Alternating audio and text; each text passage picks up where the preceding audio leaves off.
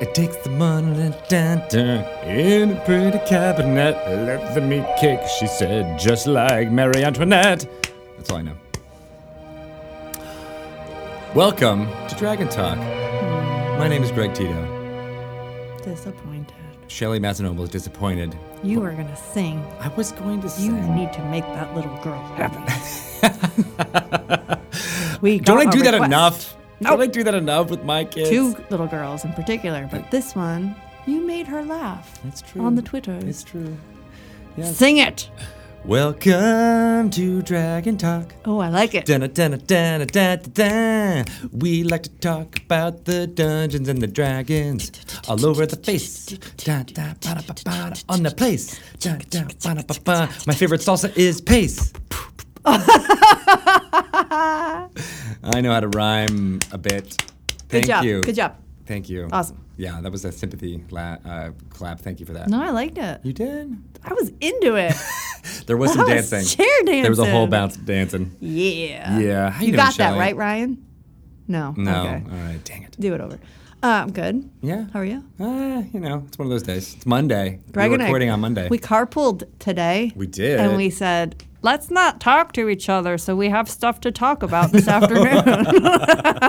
Get exhaust the Yeah. small talk. So we talked about terrible, depressing, apocalyptic things I can't that we see weren't you. going to. Oh, I'm hiding behind the screen. I know. I can't really see you very well. I'm so comfortable, though. Don't make me move. You don't have to move. You just have to move your microphone. Hey. Hi. Hey. But that's odd. That's awkward. That doesn't work either. All right. Well, we'll just have to. I could the talk out magic of of the side of radio. my mouth. Magic of radio. Sorry, you can't see me. Now I can see you. Now. Okay, I can see your jazz hands. Yay! So, Dragon Talk is where we talk about Dungeons and the Dragons. And today we have some really special guests. Kind of like superstars of the streaming world. That's true. Yes, that's right. Adam Coble and JP McDaniel, who otherwise known as It Me JP, will be talking to us all about their streaming and how they stream the Dun and the Daggons. Oh. Nothing new and I'm different. applying for a new trademark with the Dun and the Daggons. Legal's going to kill you. I know. Sorry, guys. Didn't mean to spoil it here. BTW, I got in trouble with legal today. I don't think we want that recorded. Not. Cut it out. I'm so scared. They're coming for me. We'll talk about that when you take me home tonight. Not our legal, different legal. Okay. Yeah. The legal system. Did you get arrested? Is that what you're trying to tell me? Nobody knows I'm here, right? They will in 4 days. No. When this comes out. I'm not in trouble. Okay. But I will tell you about it on the way home. Yes. It's funny. Anyway. They're going to talk all about. We're going to call. What? Streaming. It's kind of exciting because these guys have been on the cutting edge of streaming, kind of riding that wave of it being popular, and they kind of started some of the best practices and have good. been And we continuing it going we forward. can learn from them. Yeah, and I can't wait to pick their brains about what it's been like on their side.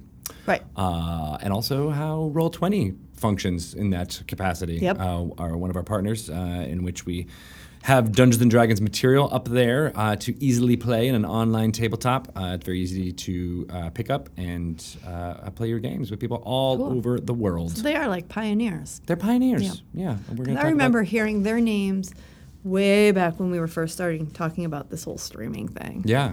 They were, like I said, the cutting They were. edge. They cut themselves. How did they know? I don't think they did. Well, I'm gonna be I'll bold. save my questions, I guess. Yeah, save your I'll questions. save it for them. We have Tales from the Yawning Portal is coming out April 4th Yeah. everywhere, March 24th in game stores. So check it out there. 7 dungeons from D&D's past, Very nice. including Tomb of Horrors, Against the Giants, White Plume Mountain, amongst many others. They're all very interesting. They all have dungeons, which are fun to get into, and easy to drop into any campaign. Of course, they're all from various worlds, like the Forgotten Realms and also Greyhawk. Nice. We talked to Luke Gygax last week about some Greyhawk going-ons, but part of the fun of the book is that you can use this in any of your campaigns, including homebrews. So can't remember who told me this, but I heard that the Tomb of Horrors is even harder now. It's very. Is that true? We're gonna have to play it and find out, right? Yeah. Yeah, I mean, it's always been hard. yeah. The difficulty spike people don't like is when it's hard and there's no possible way to discover stuff. So I think that's still difficult, but I still think there's clues and things where you can find the best way to go through it. Okay. For savvy players. I definitely want to play this. Nice. We will. This is gonna be There will fun. be lots of deaths. I heard. Yes. Did you hear Bart? Bart ran some of his friends through. Yeah. Through it. Yeah. That sounded interesting. They're not friends anymore. They're not friends anymore. They're actually His ex-friends. Yeah. That's what happens. He left their carnage in Austin somewhere. Nice. Well, we'll be doing some more talking about that over the next few months. Speaking of Bart, What? now that he's back on the D&D team, he kind of wants to like be here, Yeah, he should like be. talking to Yeah. like with a microphone. Well, no, I can't say that. He wants. That's too far. That's a bridge too far. Well, he can just stand in the doorway and scream. He can stand and like be, I just you know, wanna just- he'll be like Ryan in the background, just being like, oh, I He can't really could. talk. I mean, he probably has useful things to say. But does. In a way, I kind of feel like this was Bart's toy, and then he Yeah. moved away, and we found his toy in his driveway and just took it and started playing with it. Yeah. And now he moved back to town, and he was like, "Are you guys still playing with that?" It's like, yeah, it's even better now. It's a better toy. We Yeah. pimped it out. Now We should you have him on to definitely talk to him about his like newish role here Yeah, too. and Dragon Plus. And Dragon Plus and all the fun stuff. Yeah, so he probably does have. And actually, we very seldom talk about work, so I'd love to know what he's working on these days. Oh, you and him have like a It just Chinese doesn't wall really come between up. it. You Not can't on really. purpose, but yeah. sometimes it does. Yeah. We're like, did you see what Greg Tito was wearing today? Like that kind of thing we'll talk about. So that's okay to talk about. Oh, yeah. Yeah. I mean, like, no more midriff shirts, Tito. What? But they're so comfy. It's winter. Yeah, but you know, I mean, I know I you've have been in enough- the gym a lot. I have enough belly hair where it's basically like a shirt. It's like a hair shirt. Oh, starting a trend. It's cool. You want one, Ryan? Yeah. Yeah, we're selling them now. Okay. On the D&D It website. just Go says check it Dungeons and half an ampersand. out. It's the bottom half. And it's tantalizing to be like, Dungeons and what? you can see the rest of the ampersand if you want. The sad part is nobody wants to. Nobody's Nobody ever wants asked me to. to do like, can I Nobody's see the asked. top of that ampersand? They're like, no. Nothing. It's mostly just like you, just walking away in disgust. Ugh, and then going home and talking about it. Can you believe what Tina's wearing? God, always. Oh my gosh. And those skinny jeans. And such a hipster. Yeah. I peg my jeans. Oh, I used Nothing to. weird about that, right? I used to have them like hemmed to be like super tight at the ankle. Oh my gosh. Did your mom do that? Did your mom hem them for you? No, she took them to a lady, To a hemmer? to a hemmer, That's who was like- like hemming all of the 12-year-old girls' jeans Oh in my the gosh. Binghamton, New York area. I didn't know there was like that was a thing. Oh yeah, because I mean I could not peg them tight enough. Mm. So it was. I just remember like really struggling to put them on because they were so tight around the ankle. Right. I think nobody really knows what pegging is. Basically, it's rolling What? your jean, the bottom of your jeans up so tightly around your calf that Yeah, it would there's a stay way. like that forever, or until you know. Because it was very flattering to have big balloony denim around like your hips and thighs. Yeah. And then peg it really tight at the ankle. Yeah, it was like when Very clown flattering. pants were in. Yeah. That was a thing. MC Hammers. Yes. Did you peg your jeans, Ryan? Are you too young for this? He's too young for this. Yeah. Oh, really? Oh. You can tell from his look of utter confusion when we were talking about it. Yeah. You guys, there's got to be some jean peggers out there. Yeah. There are. Tweet at us at Greg Tito to be like, I'm a pegger. and we and we want to see pictures. We want to see picture evidence as well. I still love the skinny jeans. Yeah, and Right? your jeans are like a little bit pegged. They're right a little now. bit pegged. They're a little bit pegged. But I bought them like this. Yeah. But I still know how to peg. Ryan, And your wait, jeans Ryan's are got them rolled up pegged. too. They're not as tight as they could be. I could peg those for you. Yeah. When we switch to doing a video podcast, we can have actual God. instructional videos about fashion as part of our podcast. A new segment. Yeah, exactly. This is Fashion what from they're the doing 80s. in Waterdeep nowadays. Here's how to cut your sweatshirt so it falls off of one shoulder, Flashdance style. We actually haven't talked about like fashion in the Forgotten Realms either. Like, what is that? What do they look like? That's a good lore you should yeah, know. exactly. Yeah, we had another one that was saying about communication in the Forgotten Realms. You know, is it ravens? Is it magical? Like, how does it work? Oh, so yeah. that's another one we're gonna do soon-ish. And these answers are known. Well, I'm gonna put it to Matt and Chris He'll and go see and if they can find figure it out. out. Yes. Back to his library and find out. Exactly. Well, he just calls up Ed Greenwood. Yeah, there you and go. Nor reads everything Ed has written about the So Forgotten what's the Realms. fashion like Yeah. in Waterdeep these days? And Ed's like, just look at me. I'm Right. completely He is fashionable. a pillar of fashion. We have to get Ed back on too. Talk to Yeah. him. He's always a good brain to pick. Yes. But anywho, speaking of Forgotten Realms and Lori Should Know, we have a segment coming up talking about the timeline of the Forgotten Realms and where we currently are at. It's like basically like a history of the last 100 years, what it means, That's how cool. gods are in there, and all that. So Are you going to have a visual for those of us trying to follow along at home? not this time, but soon. Oh, cool. Oh, we're gonna make it more difficult. We're gonna have actual things up on the wall to refer to with laser pointers. Oh, my God. Yeah, we'll do that soon. But in Wait. the meantime, enjoy the scaring audio me. stylings. You're scaring me. As you should. You should be scared. Very scared.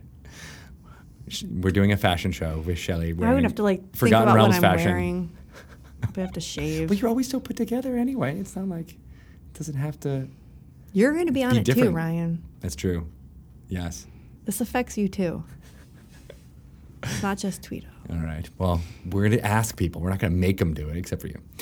But Nathan was like, make sure. Oh, great. It's part of my goals. Yeah, exactly. You wrote that in your goals, right? No, All I right. did not.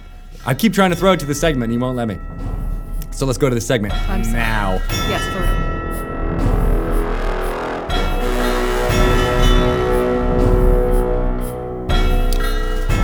Welcome to Lore You Should Know, where we delve into some Forgotten Realms lore and other Dungeons & Dragons bits and bobs to elevate your game and or titillate your lore funny bones.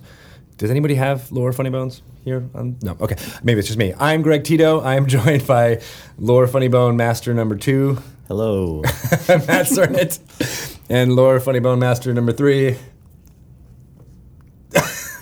Chris Perkins. Hello. Thank you. All right. I forgot my name for a second there. No, I was waiting for some weird reaction to my. This is the 4th one of these we've done in a row. Sorry about that. All right. So today we are going to talk about more of a meta conversation about the Forgotten Realms timeline, as well as how dungeon masters can think about the events of our published adventures, such as Storm King's Thunder and Out of the Abyss, and how they fit into the ongoing timeline of the Forgotten Realms, alongside our novels by Bob Salvatore and Ed Greenwood and Aaron M. Evans, and how it all fits together. This is dovetailing with our conversation about the Sundering and what kind of happened, then. Matt, why don't you kind of give us more of like an overview of like kind of what is happening in the Forgotten Realms, especially in the North, now-ish, and how this pertains to our idea of what's Sure, happening yeah. in our framing of it, as well as the framing of every individual table out there. Nowish is a good word. So, one of the reasons why the Forgotten Realms is called the Forgotten Realms is that, the main reason really, is that it is a setting where there's an assumption and built into the setting itself back in the Grey Box era of dozens of fallen kingdoms and history and all kinds of things, be it dwarves or elves or humans or weird lizard folk or whatever it might be. There's been kingdoms all over the place, and that gives you the setup for all of these dungeons that are all over the world and these cool items you can find and that kind of a thing. And so throughout the history of the realms, there's been a lot of filling in of that back history. What was that dwarf kingdom? What was that elf kingdom? Mm-hmm. And so on.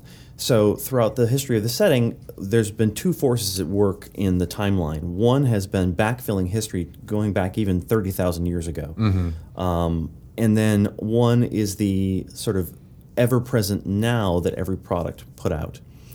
So, Can you talk a little bit about what is that ever-present now? What does that mean? well, each product effectively in the Forgotten Realms product line, especially in 2nd edition and 3rd edition, advanced the timeline in some fashion. And so you could actually plot the products and adventures in a timeline and novels all together in like a timeline thing.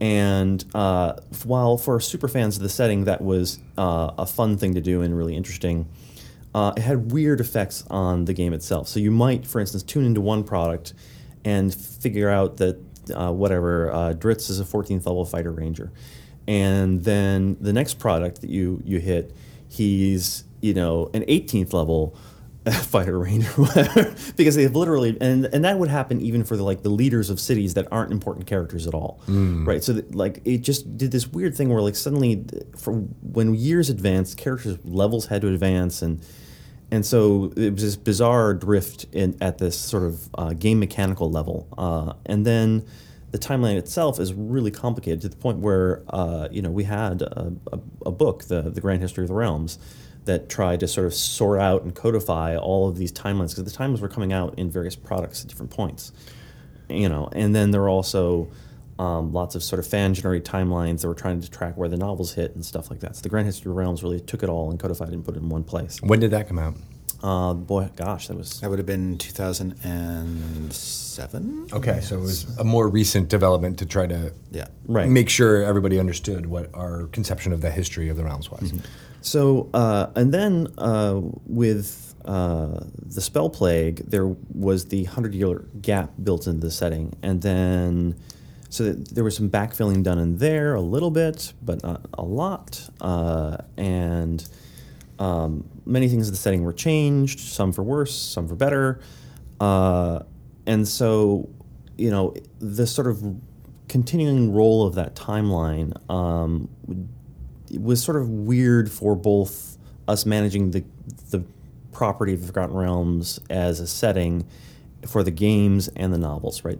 Any novelist who wrote a novel needed to be cognizant of the umpteen novels that had happened before and the novels that were happening concurrently and all of these game products and all of these different things. And anyone who's designing an adventure sort of had to be cognizant of all of that as well. You still have to be cognizant of all of that stuff now, but I think now we're taking a different philosophy, one that's more traditional to a lot of D&D campaigns and a lot of D&D games, where essentially adventures come out and there aren't necessarily set endings of those adventures or starts.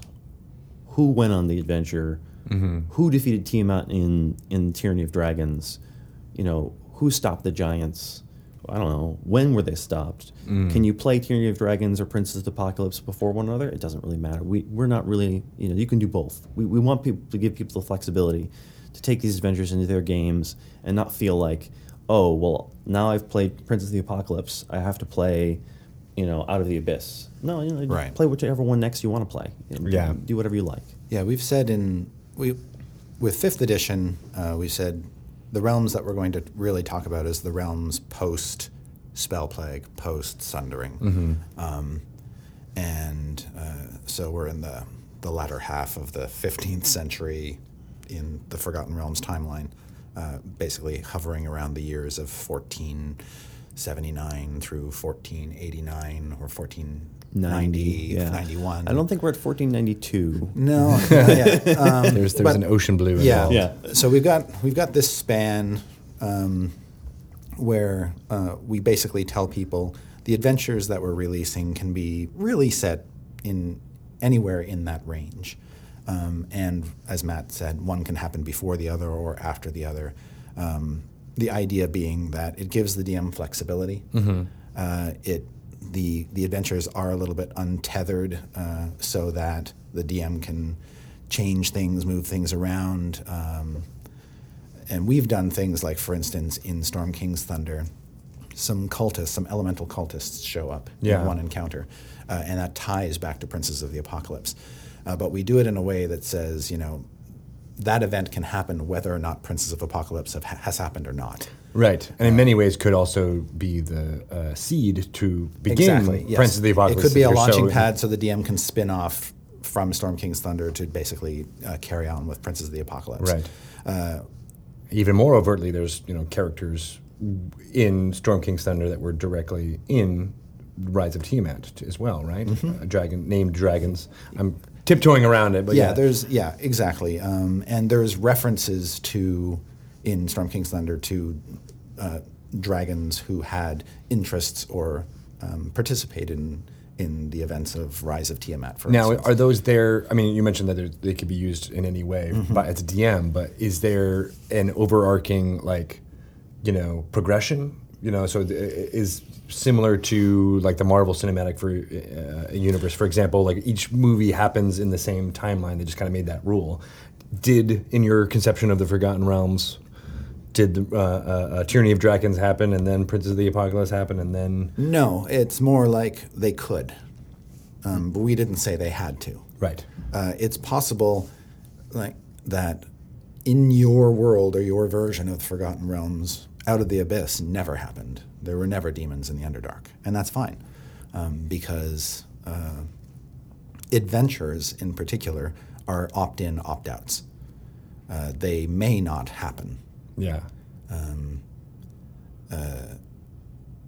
When does it become that they did happen? Would that happen whenever we do another I think it time depends jump or something on, like that? on sort of the medium and Yeah. the narrative necessary for the medium. So, for example, if you look at what Marvel's done with the movies, they often use a lot of the elements from the comics, but obviously they're not directly following issue number 52 of Iron Man, right?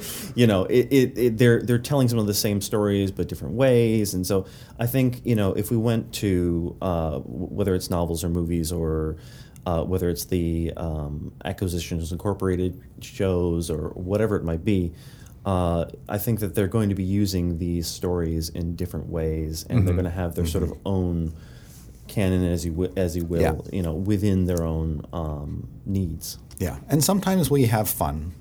We see an opportunity, we take it. Like, for instance, I get asked all the time, is Acquisitions Incorporated canonical to the Realms? And I ask, my follow-up question to that is, well, what's canon really? I mean, it's all... What? What Yeah. are you talking about? Yeah, exactly. Like, That's my job. yeah. The conceit of this entire Yes. segment is that But the fact that there is a mention of an Acquisitions Incorporated character in an Ed Greenwood novel, does that mean that character is now part of the Realms? And the answer is yes? Question mark. I couldn't tell from that tone of your voice that there was a question. Right. We are kind of we're playing with the idea, Yes. but in a way, yes, he is part of the canon. But then, in another way, he doesn't have to be.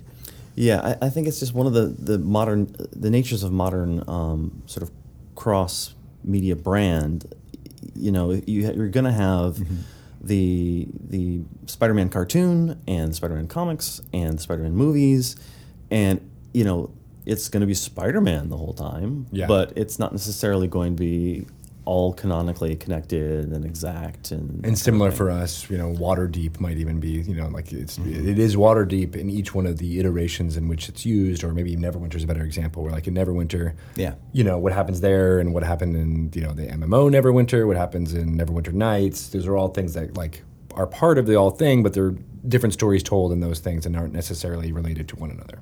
Right. And Right. I think we certainly, when it's fun and interesting to make those connections, we want to definitely make those connections and have them speak to one another and tell really fun stories. But I don't think we want to necessarily, as was the case in the past, even things like if you remember I call them gold box games, but they're the old SSI computer games that were like Pool of Radiance and stuff like that. Even events like those were incorporated into the RPG products and then got incorporated into novels as a result, and all things like that. And that type of connection and cohesiveness of the setting is really fun, really interesting. If you have very few hands if there are few cooks in the kitchen. Yeah. Once you have, dozens of novelists and computer game people and game designers and comic writers and all of these things, it's just too hard to make it all work. Right. And that's why you get a lot of things like where there are canonical issues and discussions about arguments about X, Y, or Z. Right. Yeah. But I also and the medium is a big part of it. I mean, in the Game of Thrones TV series or the Game of Thrones novel series, you have to have a continuity. You can't just have a character who suddenly changes name or just drops out of the story completely and is never mentioned again, like they weren't there. Because you are watching essentially a scripted sequence of events, and things can't really change from beginning to end. You have to commit. In a when you're doing RPG adventures, you're already introducing non-canonical elements in the form of the protagonists. You're creating your own characters. You've essentially, when you run an RPG adventure, what you're basically doing is running a parallel universe. You are running your version of the Realms or your version of a Greyhawk campaign, or you're taking a Realms adventure and putting it into a homebrew campaign and creating something completely different. The medium is such that we can pull stuff in from other sources, and you, as the person running the adventure, decides whether it's canon or not.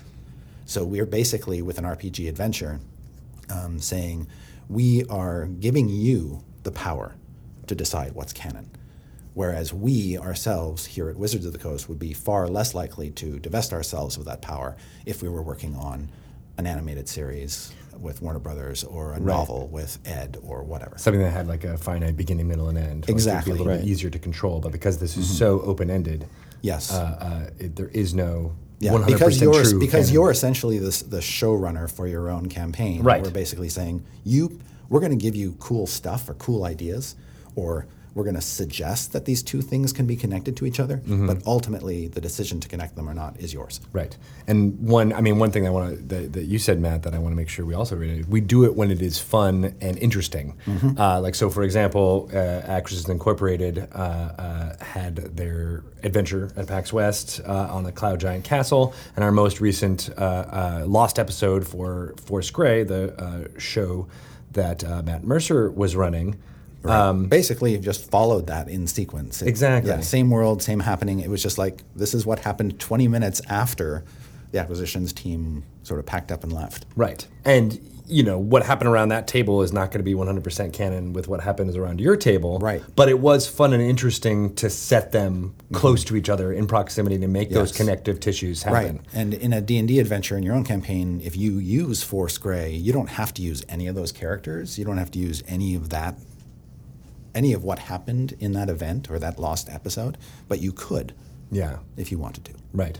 I like that meta nature of what we do here excites me for some reason. So I don't know if there's a lot of other dungeon masters out there, but I've liked the idea of running multiple groups through the same, your own personal headcanon, which is really, really what matters. Yeah. And I mean, some of us have been working on D&D for so long now through so many editions that you're schizophrenic. No, but at some point you can't. You have to get off the canon a little bit, because different people are going to be in charge of D&D over the course of D&D is going to outlive us all. Yeah. And 10 years from now or 20 years from now when I'm gone, and there's going to be, when we're all gone or whatever, there's going to be other people deciding what connections to make and what's canon and what isn't. With every edition of the game, we're kind of shaking up the canon, and we're saying, this thing that was true, we're no longer going to say that's true. Yeah.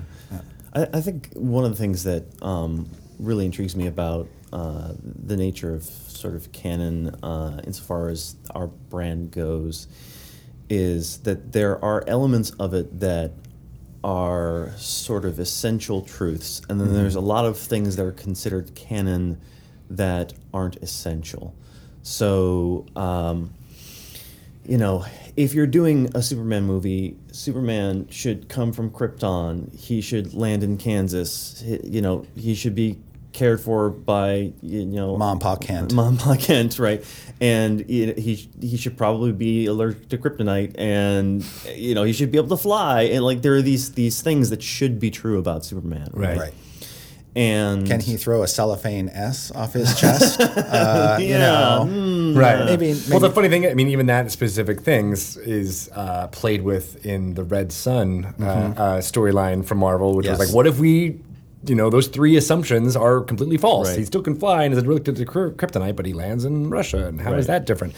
So I think that also, that's a great example. So I think with a lot of things in the Forgotten Realms, like for example, we talked earlier about Kelvin. there are certain essential truths about the characters and about the places that need to remain true regardless of the storytelling genre that you're in or the medium that you're in. And, I really look forward to sort of surfacing those things so that, it doesn't matter that on such and such a date, Kelvin was here and he met this wizard and they talked about blah, blah, blah. It's like, no. What's essential about Kelvin is that he is this manipulative, long-term planner, arch wizard, crazy kind of immortal dude who still, despite all of these weird and dark things that he does, has the best intentions, and that's an interesting character, and that's the kind of character I'd like to see in a movie or a TV series or a novel or that kind of a thing. Yeah, Nice. And then the other thing that we have to consider too is with a property that's been around as long as D&D has, we have to stay contemporary to contemporary themes and issues and kind of what's happening in the world. We want a more diverse world than we did 30, 40 years ago. Right. And so Yeah. we will make changes to make the world feel more relatable to the people experiencing it today. Yeah, that makes sense. Absolutely. Yeah, and it's always going to evolve and change and adapt. Yeah. I really like that idea. Cool. All right. Well, and also what we're talking about here is like we're giving, like even these lore segments that we've been doing, we're giving those tenets that you're talking about, Matt, of like, these are the touchstones of gnolls, these are the touchstones of orcs, and these are the touchstones of Waterdeep that we want you to bring forth. Don't necessarily need to adapt everything that we've said, and they were just giving you tools that you could possibly use. But I love that. Yeah. Cool. All right. Well, thank you for justifying our existence. And thank you guys for listening. And This existence will change. yeah, right. We'll update this existence when it's no 2017. longer necessary Yes. in 2019. All right. Thank you guys so much. And we'll talk more about more lore tidbits soon. All right. Thank you. Thank you.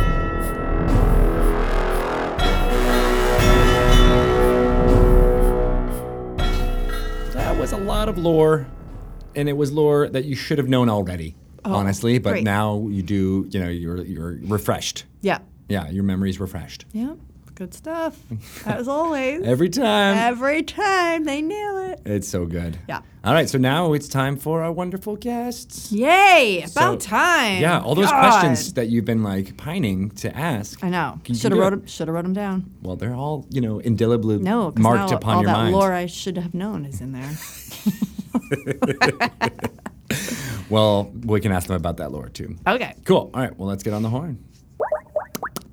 Beep boop beep boop. Hello. Welcome, guys. Thanks for coming on Dragon Talk. Yeah, glad to be here. My pleasure. We have me and Shelly Hello. and Adam Coble. Hello. Hey, hey. Hey. From Roll20. I get. What would your position be at Roll20? I mean, the neutralist way to describe me is co-designer of Dungeon World, but I'm GM in residence at Roll20, and I'm a GM for Roleplay. Sweet. Yeah. And we're also joined by JP McDaniel. Hey, JP, how you doing? Hey, how's it going, guys? And what would how would you describe yourself in 30 words or less? No, I'm just kidding. I always get weird at this question, too. I guess streamer, content creator, and creator of roleplay, maybe, I guess. I'm okay with that. Yeah. That works. It's always such a weird thing to when people ask me that question, so hopefully that suffices. That's a pretty good one. Yeah, I feel like you've had practice with that one. You got it down. So we want to get into how you guys were around for when streaming role playing and Dungeons and Dragons was kind of new. But before we get to that, we always like to ask about like what was your first D&D experience? Like what was your experience like that got you hooked, that made you feel like this is something that you wanted to get into? And it could be super early in life, it could be late in life. What do you think? Adam, Adam, why don't you take us back 20 years and tell us? You're the old guy. Going the way back I was machine. gonna say, yeah, my story is probably a lot longer than JP's, but I played D&D for the first time when I was 10. My uncle had bequeathed to me a box of his stuff from when he was a teenager, and it was all AD&D material and heavy metal magazines. And don't give heavy metal magazines to a 10-year-old. but the rest of it was good. And I had dabbled in real early Magic the Gathering at that time and stuff, and so I was already well into the fantasy game. But I took to it right away. I challenge any adult to learn how to play Advanced Dungeons and Dragons, just let from alone the book. a 10-year-old. But it's natural. Yeah, but we saw there were some cool pictures of like elves and stuff, and my brother and I had context for those things. So, yeah, it was a long time of pretending to play the game or thinking I was playing the game before I really started to figure out like, oh wait, this is a game with rules and there's like a way you can play it. But I've been playing role-playing games pretty heavily since then. It's always been a big part of the games that I play. Was it your older brother or your younger brother? Definitely, it's my younger brother. Okay. I was 10 and he was 7, I think, at the time. So yeah, he doesn't play D&D as much as he used to, but I definitely play it more. It's good having like a built-in audience. Yeah. It was me and my little brother, and then our rotating cast of friends that would come in and out of our campaigns. So your uncle chose you. Yeah, well, I There's a mean, I don't reason know. for that. I don't know if that makes me like the chosen one, or if that was a curse. If he was like, well, you're the dorkiest of all the kids in our family, So Here we you knew go, this nerd. would. Compliment. I distinctly remember standing outside of his house, and he was moving, and he was like, here's a bunch of crap I don't want from when I was a teenager, and getting into his Pontiac Sunfire and driving off into the distance. But it definitely was one of those bequeath things of like, here's a thing I liked when I was, I don't know, an approximate age that's like yours. Have it. Go and do the thing. Go forth And and now prosper. look. I've been doing the thing ever since. Yep. Does he know Yeah, you're I still know. doing Now the look. thing? Now look what happened. I don't know. Maybe if he does. Thanks, Brian. You did it. Good work. He's clearly listening. Your brother's name's Brian as well? My uncle's name is Brian. Yeah. Uncle's name. Okay. Jeez, Yeah. that was about to get weird. Okay. That's cool. So what were D&D's, the? D&D's, it's always been a family thing for me, for my brother and I at least, because we played all the time growing up. Yeah, what kind of? I would talk a little bit about like what. I mean, you said those first few sessions were probably not actually playing. What was it like? I mean, I think like a lot of kids coming into D&D without anyone to teach them. Like back in my day, we didn't have the Adventurers League or anything like that to like teach you how to play. It was just like, I don't know, it's the oral tradition of D&D, right? I lived in a relatively small town in BC, and it was a real long way from Gen Con or anything like that. Mm-hmm. So, for me, it was very much just interpreting like there are objects of gameplay here, right? And I know I can be a fighter or a wizard or a magic user. I know that I can be an elf or a dwarf. I don't know how those things interact. I guess they're stats. My parents bought me some weird dice. And so it's what's really cool is that I think that when you give kids a game that's too complex for them, they will, if they're interested in the material, they will design their own game out of the ephemera that they can understand. Yeah. So all of the touchstones of D&D are still there in my memory of playing a game as a kid, right? Like I had all of that kind of D&D's material. There were magic missiles, there were fireballs, there were displacer beasts, but the rules really weren't the way they're written in the book, at least not till much later. It took until second edition and having some exposure to other games to really get me to understand kind of how game design works. But I think as a kid, you still take inspiration from the stuff that's in front of you. Yeah, and it's funny how much it was, and this is how I kind of explain it to people who don't know what it is. It's like it's imagination. It's that playing pretend with some structure and rules and a bit of a culture thing behind it. You kind of have to know but you kind of have to play with what elves and dwarves and hobbits are a bit to get behind it.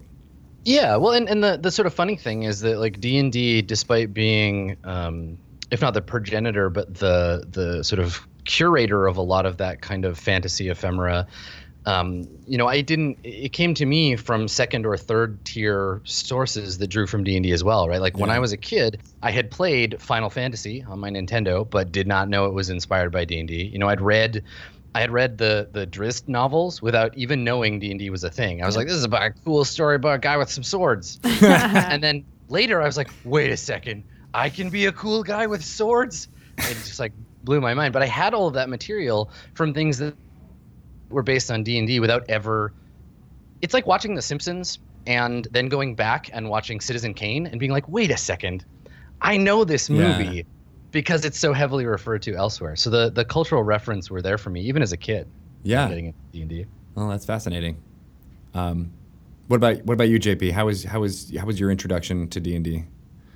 I think I was, and Adam, I've told you this story before, so maybe you can help me fill in the blanks if I forget something. But I think I was 15 in high school, and third edition had just come out. I think if I'm aligning those numbers correctly, and my brother had played before, and he was going over to his boss's house because he worked at GameWorks, and the employees there had a little game that they were playing. And I think I couldn't get out of it somehow. I think my parents were gone and I had to go. And I was kind of the cool. I didn't want to play D&D. I'd heard things that it was just the most nerdy thing you could play. So I wasn't super into it at the time. And I remember I went over and played, and I had a terrible character that did absolutely nothing and died in the first session, and we never went back and revisited.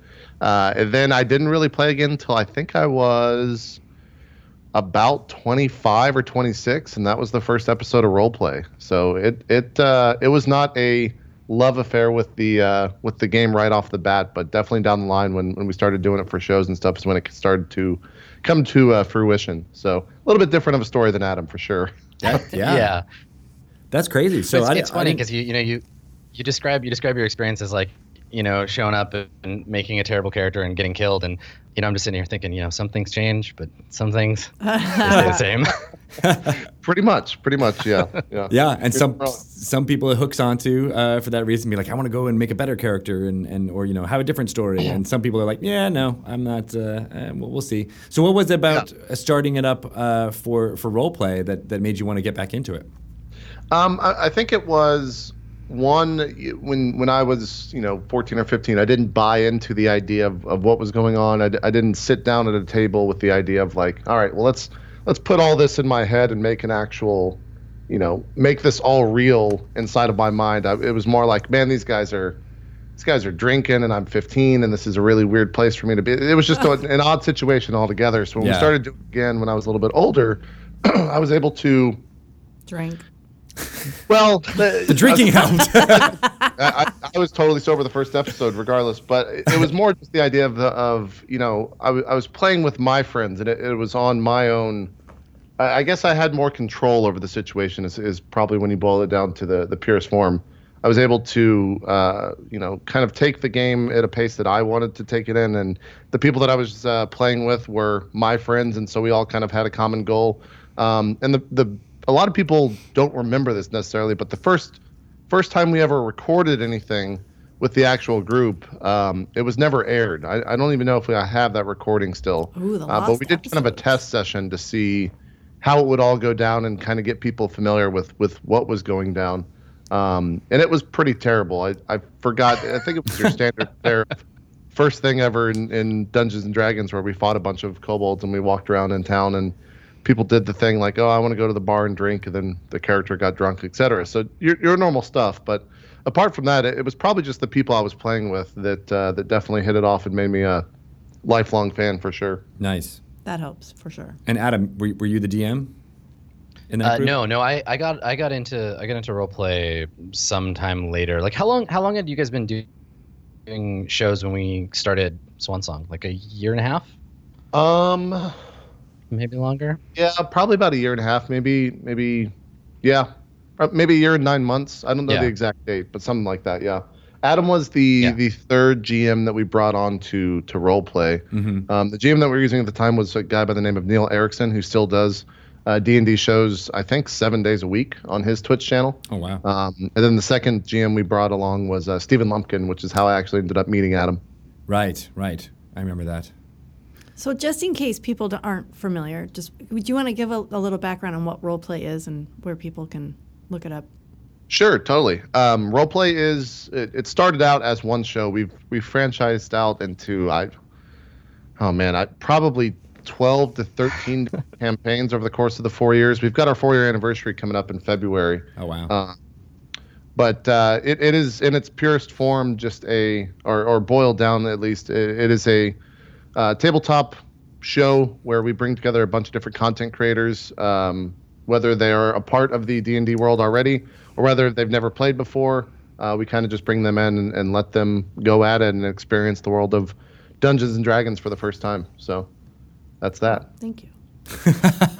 I know what it is because I do my research, but because it's called role play and you're talking about role playing, it's just in case. It can get confusing. Sure. Yeah, that's in another. case. It's hard when you're talking about that because it's ROLL, as if you can thank my brother for the stupid name. It's ROLL, rolling a dice, and then playing is like role play, and a lot of times that doesn't come through when we're just talking about it. Yeah. But yeah, if you just Google that, I think the SEO search on the first one is, believe it or not, it is a Canadian television show. Oh. Or Canadian product. Or when we went to trademarking for it, we had to consider what we were going to do because there was a Canadian something with the same exact name that already had that. So don't go to that. Go to like the second or third one, and that'll be us. Silly Canadians, always messing things up. Yeah, you're always messing the things worst.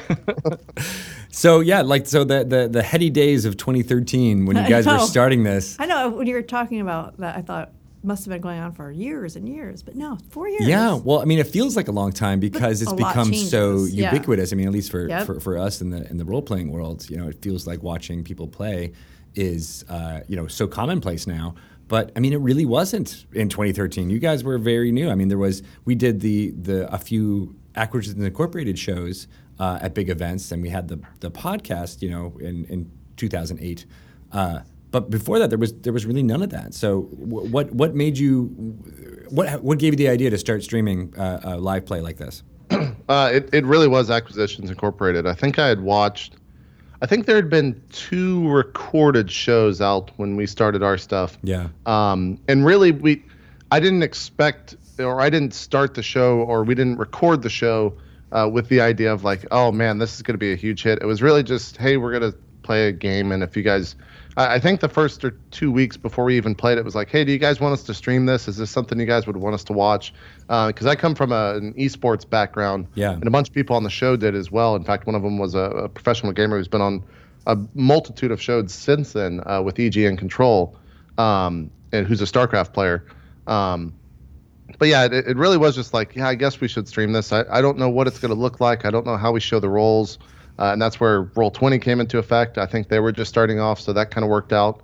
And it started off, and we had about 3,000 or 4,000 viewers on the first show, and we were kind of all taken back that people actually wanted to watch us. And I think at that time, people were watching it more for the idea of like, look at these people completely out of their element playing a game that they have no idea what they're doing. And 4 or 5 episodes in, they were like, wow, this is actually kind of fun. I'm getting into the story, and these characters are a lot of fun, and they're actually trying to create characters that are interesting and unique and do things that are not normal. And then that kind of spurred off, and I think there was, I don't know how many episodes we did of the first show. It's one of the longest running ones for sure, but because back then the way that we did VODs was different, where a 4-hour session was 8 VODs because it was 30 minutes each. So I think there's probably like 750 VODs of that first show before we turned it into another show. But yeah, it went for a while, and I don't think anyone, especially myself, knew.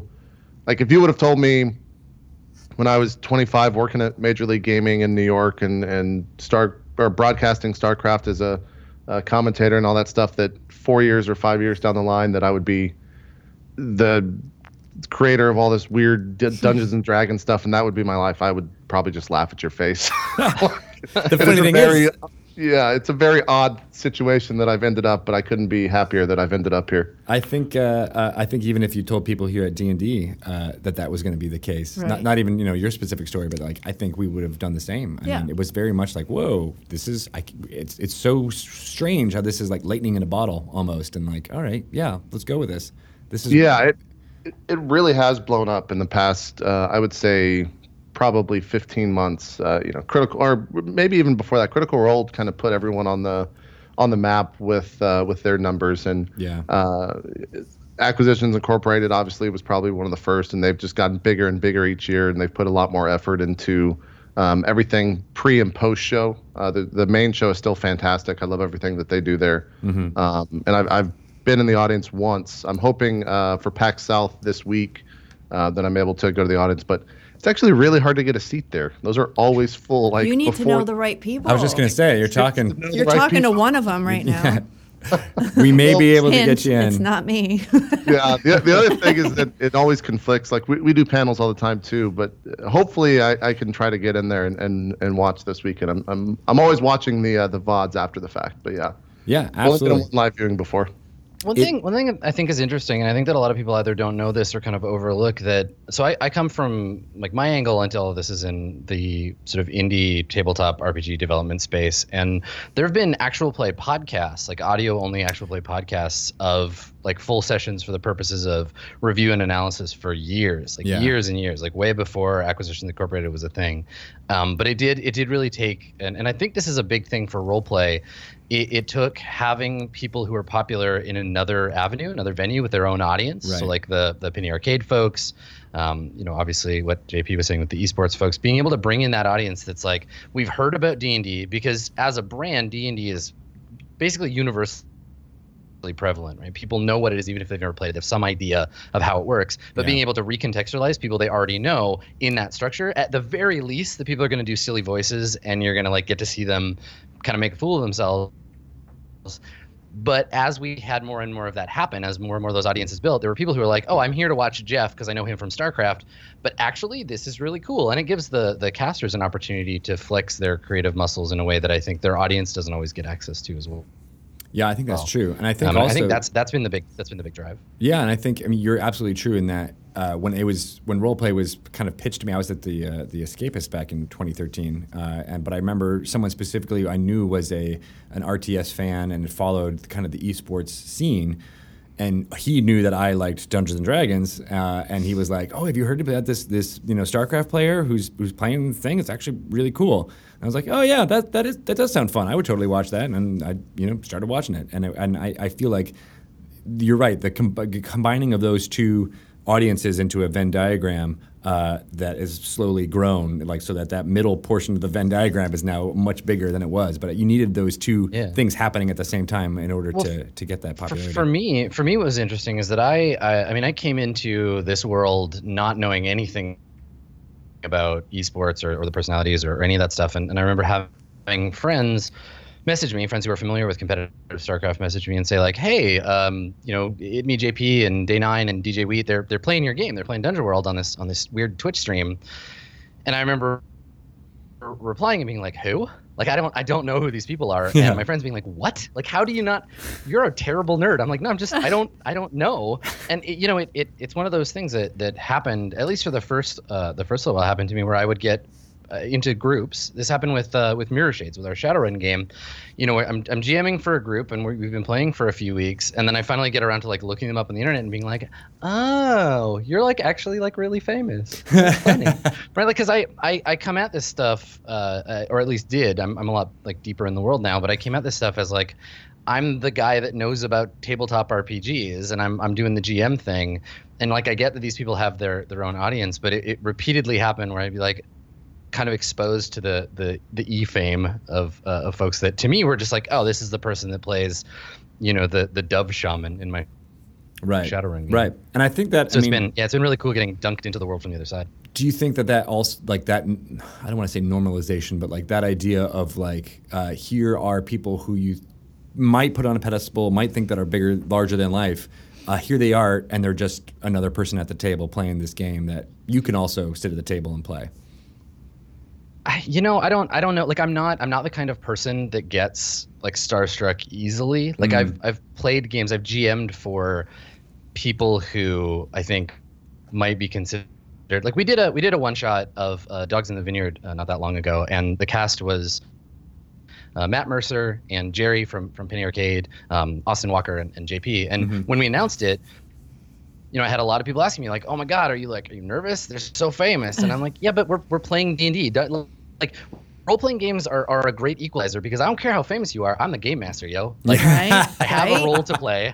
I have a role to play, and you do too. And we all have our own job to perform. And it's its own little world in a very literal sense that we're making a story together. And like, it's cool to get to play with people who have these big audiences, like big creative spaces. But for me, the role-playing game always took over. It was always like, we're engaging in this creative endeavor together, and that kind of flattened it out, that neutralizes it for me. Yeah, I think that makes sense. Yeah. And well, Adam, you're famous too. I mean, God, it's not at all. JP, you are too. Right? You both well, no, are. but that's the thing, right? Like on the core, like base level, like there are metrics for these things, and I'm playing games with people who have lots more audience, lots more followers, lots more like reach than I do, and so I'm always, and I think it's good. It keeps me humble. I'm the little guy. I'm okay with that. Well, maybe they were nervous about playing with you. That's true. I don't know. Hey, Greg and I were saying before you guys got on the phone that you are you're pioneers in this genre, that you guys were streaming before people knew streaming was really going to be a thing. So I mean, JP, you certainly were. That's very true of you. Yeah, for sure. So I consider it all luck, but yeah, I don't know right about any of this time. pioneer nonsense. I just consider right time, right place for a lot of it. But yeah, You're describing an attack of opportunity, JP, is what you're describing. You were there, You and the were there? opportunity moved by, and then you hit it. Yeah. probably. And you kept hitting it. Yeah. Over and over and over. That's what you And did. by pioneer, we mean that you were like in a covered wagon, Right. and you Lived very simply. I have played I've been on it before. Yeah. you played Oregon Trail once or twice. Yep. So, Adam, what does it mean to be the GM in residence at Roll20? So for my role at Roll20 from the outside, is pretty similar to what I do with Roleplay, right? We have shows. We do 2 shows weekly on the Roll20 Twitch channel, and I engage with the community about those shows on a character level. We talk about the story, and I do the social media thing. But also, I act as a sort of brand ambassador for the Roll20 virtual tabletop. They approached me when they were looking to get into doing some live streaming with their VTT, and we talked a lot initially about, because I think this is a really important thing for me particularly, but I think for a lot of casters, that the groups that we work with, whether they're an indirect sponsorship or whether it's a direct partnership like I have with Roll20, we want to be able to be ourselves, right? Because I think a big part of streaming and broadcasting is being able to say what you want to say and not worry that your sponsor is gonna get upset about it. So you have those conversations early on, and we have a really good rapport with the folks at Roll20 and I. And so what I do is act as sort of their GM in the spotlight. So if people have questions about how to use the tabletop or how to organize groups, they know that they can come to me about those, whether they're questions about role-playing in general or specifically about using the Roll20 tool. That makes sense. That makes sense. Yeah. And I'm sure you guys get asked this a lot, but and JP, you described this as it being luck, but say someone wants to start up their stream, what's something that you would recommend as a good first tip?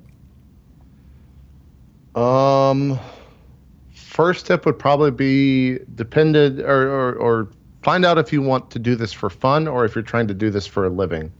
And if it comes down to fun, just start up your stream and roll with whatever you're trying to do. If you're trying to do it for a living, sit back, kind of evaluate what everyone else is doing at that point, and approach it from that angle. Like, do your research first before you actually do it, because 99% of the time it's probably not going to work out for the first week, the first month, maybe not even first year. But just understand that it's going to take a while, and unless you're one of the very, very few, it's not going to work out right off the bat for you. And when I say very few, I mean like the ones and twos of people. Yeah, the slice of the total overall streamer base that can do this every day, all day as their job is very thin. But I think you can get involved, and this is advice that I'll give anybody who wants to get into streaming. Because I think you can get involved in other ways than just jumping in sight unseen and saying, okay, I'm here, form a community around me, get in my stream. Getting involved in other people's streams is a really good way to make your presence known, right? Show that you care about the space, right? Be a mod for someone else, be a regular in someone else's channel, have conversations, participate. And I know lots of people who are streamers who got there from modding someone else's stream, being a part of another community. And I know that a lot of streamers, Carnage is really good for this, in that they have a big audience and they use it to boost smaller streamers, whether through hosting or just hosting community events, that kind of thing. So being able to be a part of another larger community means that when it's your turn to take the spotlight and make that leap into streaming yourself, you've got people who know you already and who might be interested in coming and checking out what you have to say. That makes sense. Yeah. Yeah, definitely. It's always a weird question for me to answer because when I started 7 years ago, the rules were completely different. Mm-hmm. And so I only know what works for other people that have, like people like Adam who have started streaming out of nowhere the past 2 or 3 years and have found a lot of success doing it. So I never have a personal answer for that. I always kind of answer what everyone else has said because when I started, there was no rules. And there still isn't for the most part now, but there are definitely steps that will help you put yourself in a better place. Right. So what are those? I'm curious. Best practices. Now that you've got 7 years under the belt, you said there's a first episode that maybe is somewhere collecting dust that has never aired or maybe never will air. What would you tell the people in that first episode now that you know? I mean, one mantra that I've kind of always lived by is just do it. Even if you have no idea what it is. I think I read that on a t-shirt once. Yeah. Yeah, like it is just stream. Like just turn on the stream. And the second you turn on the stream, if you have a singular person watching, have a conversation with that person. And that doesn't necessarily work for shows so much, but just in the general practice of streaming, if you have a person watching, even if it's your mom, have a conversation with your mom in the chat, because then you'll start to understand, like, you have to have a interaction and there has to be a give and take between the people watching your stream and the actual streaming. It's not just, you're not just turning on a stream and playing video games and that's it. You're turning on a stream and having interactions with other people at the same time of playing games. And I think when you're a smaller streamer, and Adam, you can either tell me I'm an idiot or confirm this, but I think when you're a smaller streamer starting out, it's more important that you interact with the audience than it is how good or bad you're playing the game. Mm-hmm. If you're running into a wall, but you're actually talking to someone, they're probably going to enjoy the stream better. That's some very low key shade, JP. I appreciate that. Nice and subtle. Adam, tell me, so what is it like being bad at video games and also streaming? How do you feel every day being terrible?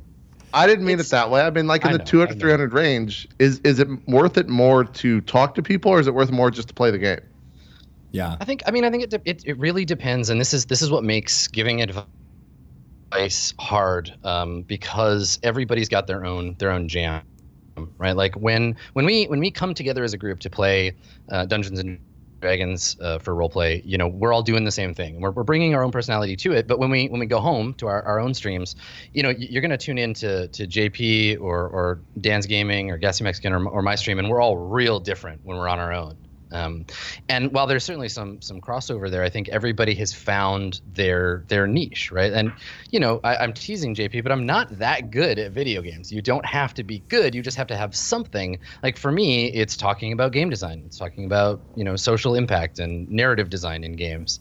But for other people, it's just busting out those epic strats. Right. So it really depends on you and finding that combination of like the things that you give a shit about, the things you're passionate about, and lining those up with the things your audience is interested in, and then developing the two kind of in concurrent. Right, and that makes sense for the solo kind of talking to the audience, playing video games, streaming. And one thing that I've always noticed too, though, is when you're playing role playing games, it's often hard just to turn on the webcam and have a stream that's watchable, because audio always becomes a problem. Oh, definitely, yeah. So, I mean, we were talking actually before the stream started about all the equipment that you guys have invested in order to do it. And you don't necessarily need to go prosumer even. You can do it with cheaper gear, but just making sure that people can hear what's happening around the table, is always something that I say is like, hey, if you're going to invest in one thing, invest in that. Definitely, yeah. I think audio, more than any other technical aspect of a stream, is the most important part. You can have a camera, and as long as it's giving video of some quality, it's probably okay. But if your audio is messed up, it's just going to piss people off, and they're not going to watch for more than 30 seconds. Yeah. And that can be messed up in a multitude of ways. It could be cracking. It could be one person super low, one person super high. It could be, police car driving by nonstop, or people outside talking, or you're in a room where there's multiple people talking and that's feeding into the mic. Like there's so many different aspects of audio that are so important that it needs to be isolated sound. It needs to be normalized. It needs to not have, loud crackles, loud pops. You can't be bouncing your knee and rocking the mic stand if you have one of those. Like there's so many different things that we've encountered over the past 4 years that I have to constantly remind cast members that are new to it, where I'm just like, hey, please don't do that. Like, right. This is what it sounds like when you do, and I'll try to imitate the sound, and they're like, oh yeah, that does sound awful. Please never do that again. I'm like, yeah, exactly. Now imagine 3,000 people listening to that, or however many viewers we have, right? And they're going to have a bad time. So we audio is without a doubt the most important thing on a stream. We know people like to eat Cheetos when they're playing D&D, but please mute the mic. Exactly. That's why we got mute buttons. Like to JP's point, we're in this position where individually we have to have that high quality idea of audio for our own streams, but when you're managing 5 people's audio input or 4 people's audio input, it's much harder, right? There's a lot that goes on in the production side of a role play episode or a Roll20 episode, and we have to be aware of all that stuff all at once. So it is challenging, right? Creating that kind of content in a way that everyone is going to be on the same playing field in terms of audio quality. But it's definitely the place to start for sure. Totally makes sense. It's also for me, it was a learned skill. Like back 4 years ago when we started the show, and even before that, I was the person that would sit on, at least in my esports gig, I was the guy that would sit down at a desk and talk and didn't have to think anything about audio. And now I'm the guy that sits down at the desk and has to think everything about audio. And that's because over the 4 years, I've learned what it is that I'm doing. But if you enter into it now and you don't know, you're going to have a really tough time gaining any traction in terms of viewership, because people just won't sit around for that. And so it's really best to go into it with someone that does know audio, or a bunch of practice runs on a different channel than having like an official launch or something else. Because if you don't have it right the first time, a lot of people just will never tune back in. Yeah, right. That makes sense. So you mentioned how you had a bunch of different GMs over the course of Roleplay and all the different shows. Have you ever Dungeon Mastered, JP? Yeah, we did one stint of where I DM'd. I think it was D&D 2.0, and I did that for about, I think maybe 15 4-hour episodes. Maybe that's too many. Then I switched over to Adam's game back when I actually just met Adam, Dungeon World. Right. And I got to ask him about 3,000 questions a day, which I'm sure he loved. Came to having a DMing game designer game. talk about his game. Of course, he loved it. Yeah, well, it was more like, Adam, the player wants to do this. Can they do that? You're the GM. Don't ask me here. Greg? You know what, Greg? Why don't you go over to Mike Merles' office and ask him how much he likes people tweeting at him about the Ranger? Just ask him. Yeah. See how Mike feels about that. Yeah, there's a difference between like, let's talk positively about my game versus like, why did you break this? Yeah, exactly. Yeah. So what what was your experience like dungeon mastering? My experience was, this is so much for me to handle when it came to also running the show. So much so that after about, I would say probably 20 sessions, I was just, I couldn't do it. I was done. 20 sessions, though. That's a lot. Yeah, it took me way too long to realize that doing everything of running the stream and running, like, there were times where we'd be like 20 minutes into a battle or something like that. And a lot of times I'll monitor chat to see if they see anything that's messed up, because chat always knows best in some situations. Yep. They do. And so I'll use them as kind of like, well, I think everything's running smooth. Let's just look over and glance at chat. Yep. Okay. No one's complaining or no one's spamming nonstop. Something's wrong. So that's good. And so like 20 minutes into a session or into a fight, I just didn't have the rolls up that we were using to fight. And so no one knew what was actually going on, because they're just like, oh yeah, you did it. Congrats. Oh man, you missed. And there was no actual like, well, he rolled a 20 and that person rolled a 5 or that person rolled a 6. So they got very upset. And I think around that time I was just like, I can't manage the show and also DM at the same time. And DM is also exhausting. It is, you have to plan so much that a lot of people don't.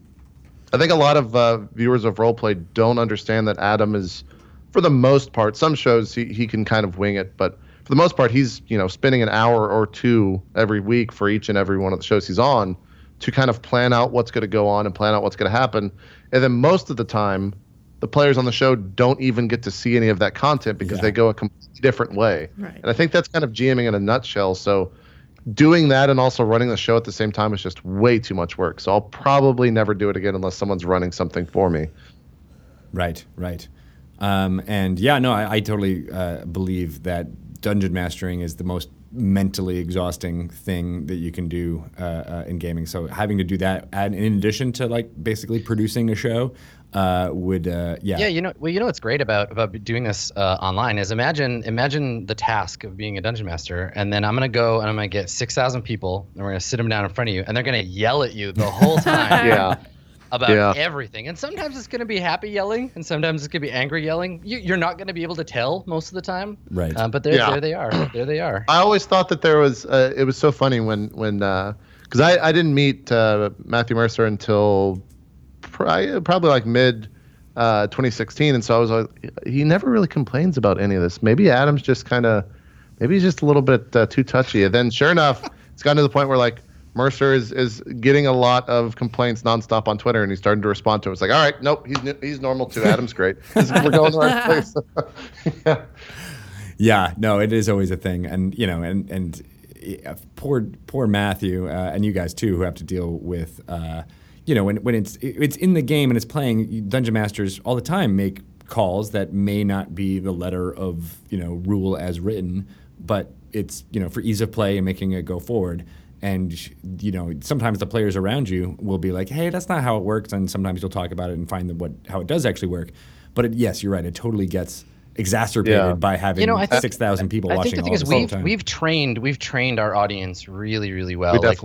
I started ages ago. I started instituting I'm fine with you remembering the rules better than me, which is you can do that, audience. You can have a memory, but give me a page reference. Don't just shout rules at me because sometimes you're wrong too. But they're trained now. They know like if I mess up a rule, they're gonna be like, this book, this page, check it out on the break. I will, and we go from there. Yeah. And I think that people want to engage, right? And I would rather have an audience full of people who are doing a combination of the rules lawyering and the judgment calling and all of that stuff. I'd rather have that than an empty room or a room full of people who just don't have any opinion about the content. Yeah. Right? Totally. Like for me, feedback of any kind, whether it's the post-show tweets that are like, oh my God, I loved it, I can't believe this happened, or the like, hey, you screwed up this rule, or I wish this guy hadn't died. Like all of that stuff is all one thing to me. I feel like all that feedback, some of it's harder to mine a resource out of, but it's all good, right? It's all something that shows that people are passionate about the characters, they're passionate about the stuff that's happening in the game, and they're gonna keep tuning in because they feel like they've got a stake in the world, right? That we don't just shut them down. We don't just say like, keep your rule shit to yourself. I want to hear that stuff. I want people to engage. Yeah. So Adam, talk a little bit about Dungeon World and what kind of what's your elevator pitch on what sets it apart as far as an RPG goes. Yeah, so Dungeon World, Sage, my co-creator Sage Latour and I, we wrote it to be a rule set that simulates the kind of play that was happening when I was 12, playing D&D, not really understanding that there are a bunch of complicated rules, just wanting to describe my character doing cool stuff and have the rules introduce things into the game that we didn't expect. Because that's really my approach to rules in games is not that they're there to resolve the, I shot you, no you didn't situation. They're there to introduce complication into the game. Because if they didn't do that, we would all just be making declarative statements about stuff and saying yes and playing the improv game. Mm-hmm. The rules are a player at the table. So the rules of Dungeon World, their job is to listen for certain kinds of description. So if you describe yourself doing a certain thing, then there's a rule for that. The game says, okay, roll the dice. It will go one of these ways. You're either going to get the thing you wanted, go ahead and describe yourself doing a cool thing, and then the GM will move on to the next point. Or you'll fail, in which case the GM can do a bad thing to you, and now you got to deal with that. But most of the time in the game, you're hitting this middle space, and this is what I think makes this game and the games of its family, of the sort of Powered by the Apocalypse games, makes them so interesting to stream, is that more often than not, the game is just saying, cool, you can have what you want if you're willing to pay for it, right? Yes, you can totally attack that orc, but he's going to knock your shield off the cliff. Now you don't have a shield. What are you going to do? Yes, you can steal the necromancer's wand from his belt while he's sleeping, but the wand is probably going to curse you. Are you willing to pay that price? And so it's a fantasy game that's sort of a love letter to what I remember that pure, exuberant narrative experience of early Dungeons and Dragons was. It's a game I kind of wrote to recapture that feeling of I'm a cool elf with a magic bow, and y'all are my cool wizard, dwarf, and cleric friends, and we're gonna go and do some rad stuff together. And I think people have really picked up on that. That's cool. It makes me really happy to see. The streams that are playing it and the pickup games. It's good for one shots, which I think makes it a really good game to play on stream, because either you're just getting into it, you want a game that's maybe not too complicated, that focuses on narration, lets the players do their thing, or you're taking a break from a longer, more complex game and you want to just like try to give your players a little more authority to narrate stuff. Nice. It's a good way to dip your toe into that space. I like, two things about what you just said. Number one was that this is going, kind of full circle back to you talking about that first experience that you had with your brother and, recapturing that magic. And I like that, you basically wrote the game to find that headspace again. I think that's really cool. And then two, it kind of reminds me of games like Fiasco or other kind of story-driven role-playing games, I don't know. There's something to mind there for us to talk about too, as far as I think that there's no question. Like Dungeon World, we're real clear about where we came from. Dungeon World wouldn't exist if it wasn't for Vincent Baker's Apocalypse World, which wouldn't exist if it were for all of the games that came before it. Sage and I are both sort of students of the Forge, of kind of indie RPG design, and just the creation of the game.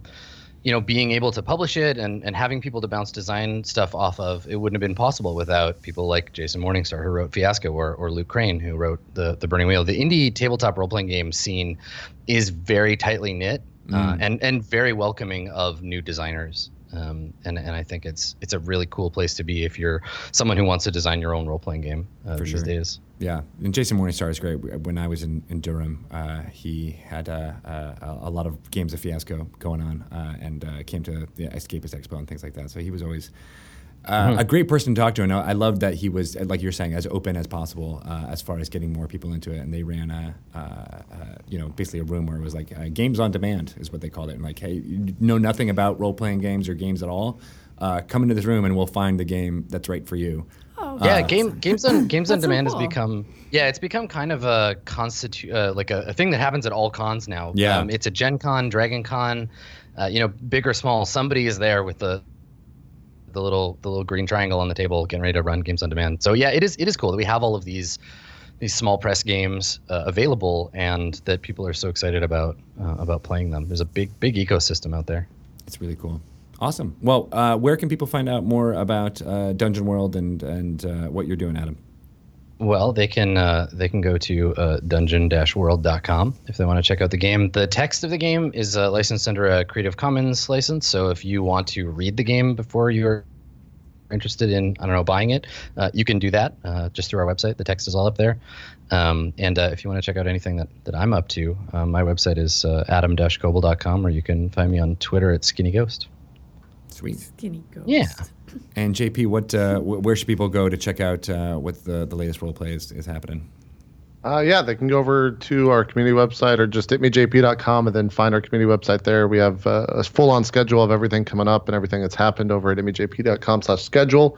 All the VODs are on my YouTube channel at youtube.com/hitmejp, and all the live shows are over at twitch.tv/hitmejp. And if there's any questions, we do have a roleplay account on Twitter, twitter.com/roleplay with 2 L's. And you can find all of the past tweets there that most of the time will link to VODs as well. And then my personal Twitter is twitter.com/hitmejp. Awesome. And just so everyone knows, VODs is video on demand.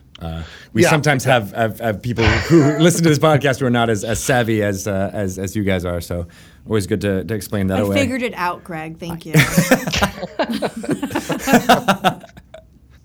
I was thinking about the other folks, Shelley, not you. The other old ladies. You didn't know what it was, Shelley? Is that what you're you're admitting? No, I totally did. I knew. Nice, and that was probably as host of this podcast, we sometimes struggle with that marketing speak. Man, you had that down. That 30 seconds.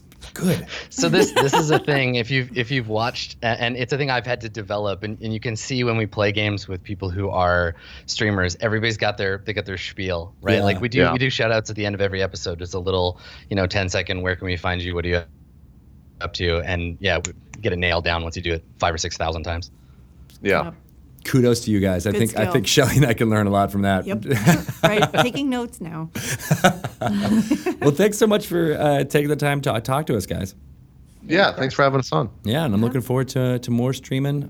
What's coming up on Roleplay that you might want to get people interested in? That's a new show or something. Well, tomorrow we got Court of Swords. We have Court of Swords every Tuesday at 4 o'clock. Here, I'm going to go back into the spiel. I'm going right back into it. Oh, 4 no. o'clock. Yeah. I meant like one that people might not know about, or something that you're like that's brand new that people that On would love. February 25th at 1 o'clock Eastern, we're doing a Roleplay live episode, which is something that is funded by our Patreon over at patreon.com/roleplay. And we're doing a 4-year anniversary special show with Matthew Mercer. It's good to be joining us. Adam's DMing. And we're doing Swan Song, which is one of our old shows that we had canceled about 9 months ago. And we're doing a special one-off 8-hour episode with everyone live in person. And we're really looking forward to that. So that's probably the next big thing that we're doing. That's awesome. It's a swan song for Swan Song. Yeah, this is our equivalent to bringing the next generation crew back together to make a movie, only good. Oh, Sure, man. I'll go with that, Adam. Sure, I'll go Right. with that. This is not First Contact. This is No, it's gonna be good. not Enterprise. It's actually, well, dang it. There's none of them are good. All right, we'll save that for our Star Trek Next Generation podcast that I'm starting up. Thanks again, you guys. Talk to you soon. Bye, guys. Bye. Those were two very nice gentlemen to speak to. Very nice. Very nice. Celebrities. Yes. So humble, but I mean, it's kind of true. Yeah. I don't think they realized. Well, they realized they got the followings. They got the followings. They got the numbers. Yeah. Cool. I learned a lot. Yeah. You were actually taking notes. I I did could take see. notes. Yeah.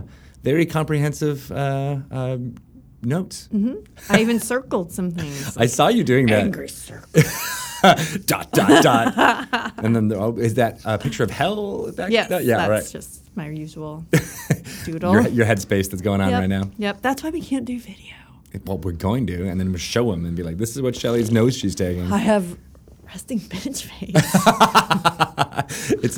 There's a potion you can take. I'm just gonna always have to just smile. Everything's so good. I love it. Everything is so good. Don't look at my notes. Nice. So All right, but seriously. lots of good stuff there about starting up your own stream. Yeah. Right. I think it's hard to create that kind of success, but it's I think there's more value in just playing and getting out there. I think that's probably my biggest takeaway was like just do it. So I feel like this is like no kidding, but when they talked about interacting with the audience, Yeah. like oh yeah. That's why people watch this stuff. That is true. Like, it's not just like, because I always get questions from people. They're like, why is somebody watching someone else play a game? But it's not just the watching. Right. Like, there is the interaction. Right. And that is important that they pointed that out. And with the role, I mean that's more. I think that's 100% true for when it's a person playing video games and talking to the audience, which is the bread and butter of Twitch. Yep. But when you're doing the shows, people around a table playing games, there's less of that. It's harder to do. Yeah, it'd be hard to do. You acknowledge it. I mean, a bit, especially as when. JP was doing a spiel and me talking about that. Like, yeah, that's a learned skill that you need when you're doing stuff like that. For sure. And I'm going to retroactively say that's a good piece of advice too, is to know that stuff, or and how to promote yourself, or at least be like, here are some other places that you can go. Like, for example, Shelly, I wanted to ask them. you should talk about where people can find you. That's a good point. What's your spiel? You can find me on Twitter at Shelly Moo. You can go to my website if you want to read. You have a website? I do. You didn't know that? I feel like we've been recording this podcast I for never like really talked years, about it. and you have an actual I have a website. blog, ShellyMazanoble.com. But right First now, time I've heard of it. Thanks. You're really good at. Don't you read my Bachelor recaps? Oh, I have looked at your Bachelor recaps. That's where but they go to. They're on my website. Oh, So if you want Bachelor recaps, and you do, go to my website. I'm or doing it. Find me on the Facebook. ShellyMazanoble.com. Shelly Mazanoble Writer on Facebook. Nice. Yeah, look at that. I am like everywhere. I am everywhere. You're every woman. I am not such an old woman, after all. No one said that you were. I said it. You like self-owned yourself. I owned it. I am an old woman, and it's almost my birthday, and I'm going to be even older. Happy birthday to you. Almost. Almost. Almost. I can't believe you're going to be 29. I know. I'm like almost 30. Ew, I'm going to have to stop wearing skinny jeans. The dirty 30. Stop pegging my jeans. It's time to grow up, You shall can't peg your jeans after 30. Everybody knows that. Right. Poor Right? Ryan. We have to tell Ryan now. He can't do it anymore. It's different for men. You can do whatever you want. Yep. We are not equal. Well, thank you for listening, everyone who've made it all the way this far. Sorry. You can find me Super chatty. at Greg Tito on the Twitters. I do not have a website. I used to when I was doing stand-up, but I think it's no longer. But you're going to start Yeah. doing stand-up again. Well, one day, All right. when I'm 60, I'll be like, I'm the old guy coming out on stage. That's my stick, Yeah. Tito. Oh, crap. Well, but I'll actually be old. I'll just be like, I'm a guy. All right. Well, you can find out all my stand-up dates on Twitter, which are 0. And, of course, if you want to find out more about Dungeons & Dragons, go to dungeonsanddragons.com and follow the Twitter account there, which is wizards_DND, not the ampersand, but the N. Only ampersands. And you'll find all the latest news and stuff going on there. Yep. Check it out, guys. And, of course, if you're listening to us on the iTunes, please give us a review and a rating. Always good feedback. Not necessarily good feedback, but feedback that is good is appreciated. Constructive is good. Yep. We want people to learn and know more. All of your suggestions for guests are always helpul. Yeah, we've gotten some good ones. We've gotten some good ones. Thank you. Yeah, so keep those coming. And we'll talk to you guys next week.